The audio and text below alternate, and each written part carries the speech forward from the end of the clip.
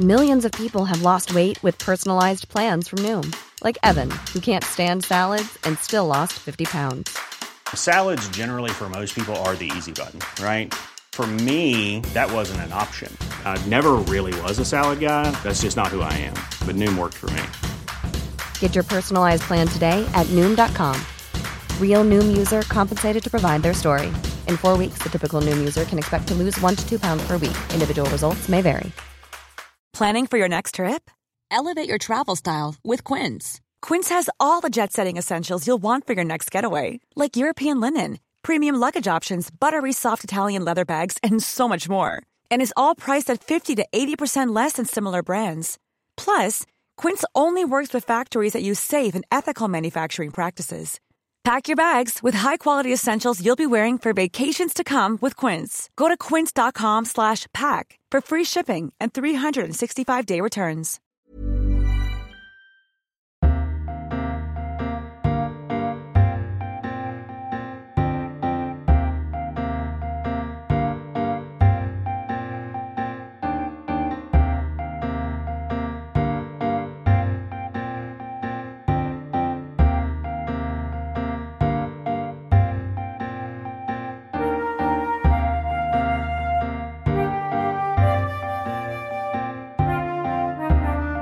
Welcome to this bonus TLS long read, produced by Noah, News Over Audio. If you'd like to listen to more audio articles from the TLS, you can do so on the TLS website or the News Over Audio app. Narrated by Noah. Listen to more of the world's best journalism on the Noah app or at newsoveraudio.com. You are listening to the TLS.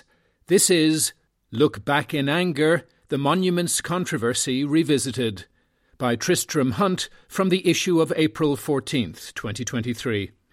Tristram Hunt is director of the Victoria and Albert Museum. His most recent book is The Radical Potter, Josiah Wedgwood and the Transformation of Britain, published in 2021. In February, Councillor Dan Jellyman resigned as Cabinet Member for Regeneration on Stoke-on-Trent City Council after it was revealed that he had sanctioned the demolition of Vincent Warrapay's colossal brick statue of Josiah Wedgwood to enable a road-widening scheme. Commissioned for the 1986 National Garden Festival, the monument's combination of oversized brickwork and highly sculptured face made it a poignant local landmark on Festival Way, where it was positioned neatly outside Wedgwood's one-time family seat, Etruria Hall, today a Hilton Doubletree Hotel. Embedded within this vernacular piece of public sculpture sat memories of the First Industrial Revolution, the rise of the potteries, 1980s regeneration schemes, and, no doubt, the myriad personal recollections of those simply driving past to the swimming pool, dry ski slope, or call centre offices. But, as Councillor Jellyman blithely informed the road contractors when the statue was surreptitiously removed from a cultural heritage assessment, nothing lasts forever. Indeed, there is nothing in the world more invisible than a monument. Wrote the Austrian philosopher Robert Musil in 1927, an aphorism that all three works under review feel the need to acknowledge before going on to show, as Jellyman has discovered, what a meaningless statement it is. From statues of Cecil Rhodes and Edward Colston to Confederacy memorials to monuments to the victims of communism and fascism, this is an age of fervent interest in the role of public statuary and commemoration. Decolonization, Black Lives Matter, and de-Russification, combined with the fraying of commonly understood norms of nationhood, butting up against politically driven projects of ethno-nationalism, have all sparked protest, lawsuits, violence, and government regulations towards the marble, stone and metal configurations shaping the public realm. Robert Bevan gleefully enters this fray with a blistering, occasionally scattergun, but hugely rewarding book that provides a considered and unexpected commentary on the built environment amid the culture wars. An author, journalist and heritage consultant with an impressive track record advising UNESCO on preservation and conflict, Bevan's starting point is that, as if Raphael Samuel, Patrick Wright or Robert Hewison never existed, sympathetic accounts of heritage on the left are few, and it is one of the great cultural tragedies of the past half-century that the left has ceded the heritage narrative to conservatives. The predominance of such conservative sentiment in planning and preservation has, he suggests, led to a sustained assault on post-war modernism and its progressive trinity of equality, democracy and welfare. Bevan combines this ideological starting point with a highly normative defence of the meaning of truth in the face of fake news, post-truth and false memory syndrome. For those with the power and money to place a likeness on a pedestal, monuments are often a tool to obscure the real facts of history. Public architecture, Bevan suggests, needs to be protected from such pernicious misinformation. In his polemical style and proximity to the stones and brick, he is a true disciple of William Morris, arguing for authenticity and historical materialism, and forever railing against pastiche restoration. Monumental Lies extends this critique to the current vogue for 3D reproductions of lost, damaged or overexposed historic monuments. From the Institute for Digital Archaeology's shoddy Trafalgar Square reprint of the 3rd century Arch of Septimius Severus at Palmyra, blown up by ISIS, to Factum Arte's wondrous digital copy of Veronese's The Wedding Feast at Cana, which is back on the walls of its Venetian refectory while the original hangs unloved in the Louvre. Even though the Victoria and Albert Museum has, for instance, been showcasing plastercast and electrotype copies of monuments, sculpture, and even the doors of the Florence Baptistery in its cast courts since the 1870s, Bevan is over-concerned that a trusted material historic record is under almost mortal risk from the proliferation of digital imitations. He is even more exercised by how the restoration agenda so often involves a noxious combination of classicism and conservatism bent on undermining a cosmopolitan, modernist inheritance. Bevan develops his case with a critical taxonomy of English reactionary aesthetics, tracing a line from the Cambridge architectural historian David Watkin to the conservative philosopher Roger Scruton, to the Poundbury planner Leon Creer, and up to the urban planning activist Nicholas Boys-Smith, now chair of the advisory board of the government's scary-sounding Office for Place. More interestingly, he charts restoration programmes across German cities that have provided intellectual succour for a resurgent right. In Frankfurt am Main, the 1970s technical town hall has been demolished in favour of a half-timbering and gables fake Old Town.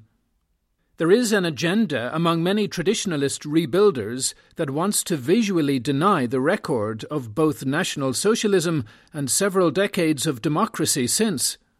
Bevan cannot abide the new Humboldt Forum built into the bombed Prussian Royal Palace in Berlin. The faux Baroque meets corporate office architecture is an aesthetic car crash. And in Dresden, Bevan describes how the reconstruction of the city's Frauenkirche, whose charred ruins were so long, like Coventry Cathedral, a memorial to the victims of war, as well as a highly visible reminder of the Nazi past, provided a historically cleansed stage set for the public protests organised by the city's far-right Pegida movement.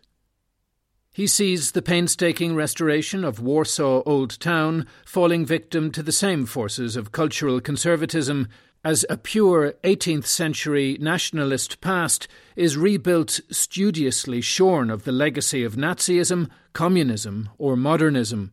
By contrast, he is full of praise for the honesty of David Chipperfield's reconstruction of Berlin's Neues Museum with its sensitive encasement of wartime relics. Bevan's conviction in the need to preserve a faithful historical record extends to the question of public statuary and what to do with all those monuments to dead white men with dubious colonial pasts.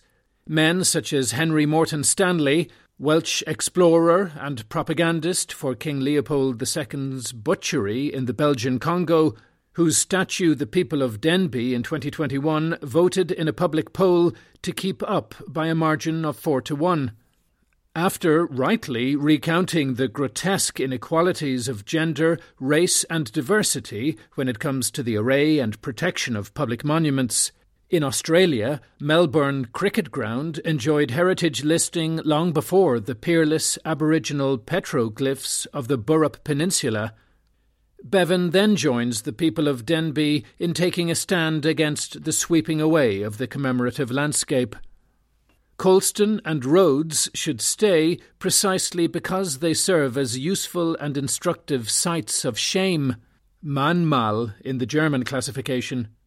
Despite all the cynicism and hypocrisy and the state's own record of erasure, monuments do help us understand the past. They are historical records.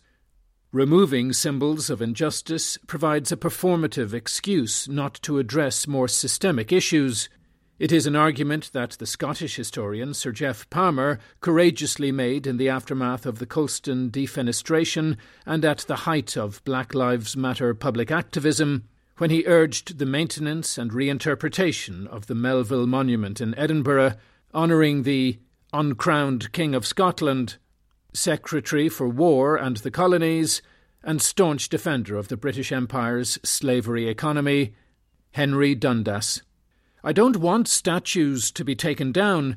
My view is you remove the evidence, you remove the deed, he cautioned the iconoclasts. The past has consequence, and a lot of people forget that. Racism is a consequence of the past. Shunting statues into museums is no good either. It serves to depoliticize monuments, which should realize their purpose in the interaction between people and place, turning them into simply aesthetic objects without necessarily tackling them as honorific objects. Certainly, at the V&A, when it comes to, for example, Louis-François Roubiliac's marble statue of Handel, our primary focus is on the sculptor's lineage within the Baroque tradition in European arts, rather than on Handel's place within a Georgian patronage system dependent on Atlantic sugar and slave wealth. When it was briefly suggested that Roubiliac's statue of Sir John Cass, threatened with removal from the Guildhall in London due to his links to the slave trade, should be transferred to South Kensington, the correct assumption would have been that its meaning and context would also have changed from public veneration to art history. Bevan's solution is curiously close to the British government's retain and explain stance, a very particular planning policy that all trustees of national museums and public bodies are required to uphold on pain of non-appointment or non-renewal. Rather than pulling down statues of slavers and colonial adventurers, Bevan suggests a good faith, retain and explain policy predicated on his progressive, social justice-imbued reading of the past that risks neither denial nor leaving problematic commemoration unchallenged. His template is the transformation of the largest fascist artwork in Europe, the frieze on the Casa Littoria in Bolzano Bozen, northern Italy, with its pictorial celebration of Mussolini and clarion command, Credere obbedire combattere. Following a public competition to diffuse and contextualize the monument, an LED installation by Arnold Holzknecht and Michele Bernardi now hangs below the frieze, spelling out Hannah Arendt's injunction, "No one has the right to obey." Just like Hugh Locke's recasting of sculptures of Edmund Burke and Edward Colston into gold-draped avatars of colonial loot, mindful vandalism he called it, the monument is preserved amid a process of historical transubstantiation. In the V&A British galleries, we display Locke's Souvenir for Princess Alexandra, 2019, a bust of Edward VII's Queen Consort and Empress of India, made from the very whitest of Parian ware, but now richly bedecked with intricate regalia featuring brassware, clay skulls, imitation pearls, and a medal for the 1896 Ashanti War. The trick, Locke explains, is to try to surround them, not change them. You can still see their power, but by attaching enough stuff, you're pointing a very delicate and beautiful accusing finger. There is, of course, an easier way to avoid all this angst, the ancient Hellenistic custom of erecting battlefield trophies in timber rather than stone, so they simply decay over a generation. Such lived experience is precisely what concerns Andrew M. Shanken, Professor of Architecture at Berkeley, as he traces the everyday life of memorials, how their material properties and the places where they do their work operate in modern cities. He is not interested in their role as commemorative sites or as symbols of political struggle, but in that liminal existence between heightened moments and the mundane, a crashing dissonance to which anyone who has watched schoolchildren joyfully jumping from one concrete block to another, or playing chase or snogging within the sombre setting of Peter Eisenman's Memorial to the Murdered Jews of Europe, 2004, in Berlin, can readily testify. Stanley Spencer's painting Unveiling Cookham War Memorial, 1922, best encapsulates this study. Even though Spencer had fought in the war and lost a brother whose name was inscribed on this very memorial, his crowd scene lovingly captures the all-too-human response to this sober ritual, the lounging, flirtation, sadness, conformity, and lack of interest that the memorial opening sparked only 4 years after Armistice Day. People thoughtlessly strike matches on sandstone portions of eminent divines, noted the British architect Hugh Casson in the mid-20th century, of public indifference to exalted memorials. He urged people to pay attention to them precisely because they are hideous beyond description, comical, touching, heartwarming, puzzling, controversial. Shanken's study is a more academic work of cultural geography infused with Lefebvrean discourse and forever situating the author's arguments within highly stratified historiographical debates. But it does provide an interesting chronology on the place of the memorial within modernism, beginning with the French Revolution and the protection of the past during the rapid transformation of 19th century Paris. With political secularization and the fabric of the modern city stripping away traditional markers of time and place, the proliferation of new memorials became both a symbol of change and a way of engendering some stability amid the relentless flux. The coming age of mass commemoration was captured in William Godwin's Essay on Sepulchres, 1809. "Where is Shakespeare? Where is Homer?" he asked. Godwin's solution was a program of mass memorialization of great men. Let us erect a shrine to their memory. Let us visit their tombs. Let us indulge all the reality we can now have of the sort of conference with these men. Crucially, the fabric of the city was no longer just to be dominated by kings and queens, generals and admirals. Instead, it was poets, scientists, engineers, artists and explorers, the ideological architects of a liberal state, who would populate the public realm. Haussmann's Paris became an outdoor pantheon of cultural and revolutionary heroes, most of them tied to national events, patriotic sentiment, and culture. The American Civil War saw further democratization, with memorials to fallen comrades defending the lost cause, before we get to the unknown soldier of the First World War. Shanken closely traces the interrelationship between First and Second World War memorials and the additions layered onto the Great War commemorations. In 1940s London, the Royal Fusiliers carved an extra tribute onto their original 1914 to 1918 memorial and later inserted a further final dedication to those Fusiliers killed in subsequent campaigns. Through various case studies, such as Giambologna's equestrian statue of Cosimo I in Florence, or the Nelson Column in Dublin, ultimately removed by the IRA, Shanken professionally charts the sociological and cultural place of the memorial. However, the dangers of interdisciplinarity are all too evident in a study that ranges too widely and rarely feels grounded in a detailed enough historical understanding. By contrast, Edwin Heathcote, architecture and design critic for the Financial Times, and, best job title of all, the keeper of meaning at Charles Jenks' The Cosmic House, is all about the actualité. His subject is street furniture, that category of things which punctuates our journeys through cities and accompanies us in the streetscape, but to which we have become inured and almost blind. And Heathcote makes a strong case for this interstitial landscape of lampposts, postboxes, guttering and benches as more essentially urban and enduring than the buildings which frame those public spaces. With greater poetry than Shanken allows himself, Heathcote is similarly interested in the vernacular and everyday existence of these urban artefacts, whose real charisma lies in the territory between the quotidian and the sublime, the constant tug-of-war between utility, amenity, cost and affection, between the public and the private, between architecture and landscape. More than cenotaphs and monuments, these are the real markers of our urban existence.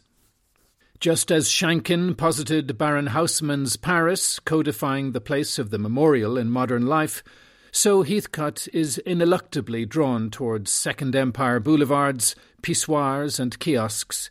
The shadow of Baudelaire's Flaneurs, and in its array of jottings, reflections and miscellany, Walter Benjamin's The Arcades Project looms over this hugely enjoyable volume.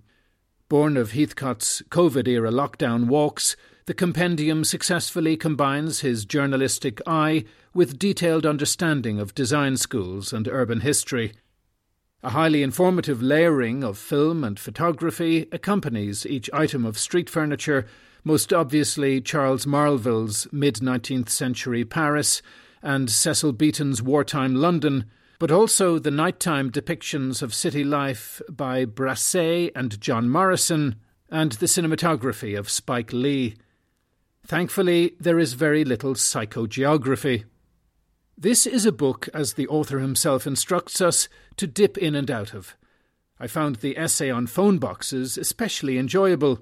From the back cover of David Bowie's Ziggy Stardust to The Lady Killers, the phone box keeps popping up in popular culture, so often appearing as nighttime beacons, lanterns in the streetscape which indicated escape from the cold and rain. They were the smallest of civic buildings, open, undiscriminating, and genuinely public. Heathcote also remembers what they were really like. Their concrete floors were stained and streaked with bodily fluids and carpeted with fag ends and the residue of suspiciously sticky substances. To enter was to be enveloped in a warm, moist mist of stale cigarette smoke and the smell of recently departed humanity, wet woolen coats and sweat. All that before we get on to the state of the Yellow Pages, precariously suspended on hinged brackets, covered in ludicrously detailed cock-and-balls graffiti. Interspersed between the nostalgia, cultural studies and art history is a sustained critique of contemporary design in the public realm. The social implications of COVID resulted in the greatest acceleration of street furniture, from testing tents to mask dispensers to sanitizing stations, since the advent of electricity. Yet Heathcote cannot point to one design to emerge from this moment to match the products of the Belle Époque. It has highlighted an inability to think through design to create lasting terms of quality and utility. Equally indicative of the state of urban design is the aesthetics of public drinking fountains, which have declined from their late Victorian, Romanesque and Gothic heyday as the most complete items of English street furniture to today's shoddy, plastic, barely functioning installations. They are shockingly ugly, big lumps of welded tube painted municipal green. Once the embodiment of a civilized European city stretching back to the Romans, the modern drinking fountain captures, for Heathcote, all the abandoned nobility of modern metropolitan life. Which returns us to Councillor Jellyman and his nonchalant destruction of Vincent Wirrapay's Wedgwood statue.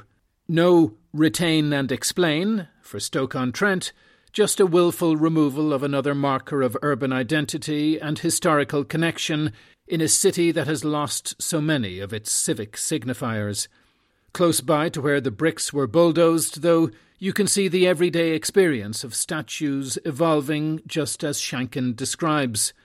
Andy Edwards' life-size Lady in the Park, 2014, sits on a bench in Brampton Park, Newcastle-under-Lyme, with a letter in her hand from the Secretary of State for War, notifying her of the loss of her loved one killed in action. On the floor in front is a verse by Vera Brittain, born on nearby Sidmouth Avenue, whose testament of youth speaks of how she sat in a tree-shadowed walk called the Brampton and meditated on the war. The bench has itself, over the past decade, become a space for reflection and mourning, with visitors often leaving flowers and personal tributes in the lap of the lady. On the first anniversary of the Russian invasion of Ukraine, the Lady in the Park was anonymously decorated with a scarf of pom-poms in the yellow and blue colours of the Ukrainian flag. Sometimes there is nothing more visible than a monument. You have been listening to the TLS. This was Look Back in Anger, The Monuments Controversy Revisited, by Tristram Hunt from the issue of April 14th, 2023.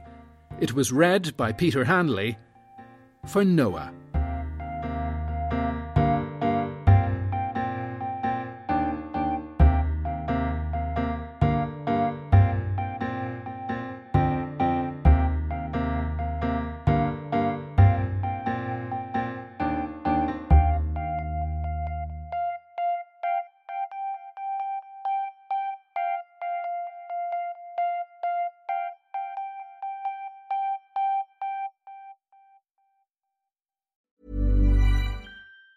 Even on a budget, quality is non-negotiable. That's why Quince is the place to score high-end essentials at 50 to 80% less than similar brands. Get your hands on buttery soft cashmere sweaters from just $60, Italian leather jackets, and so much more. And the best part about Quince, they exclusively partner with factories committed to safe, ethical, and responsible manufacturing. Elevate your style without the elevated price tag with Quince. Go to quince.com/upgrade for free shipping and 365-day returns.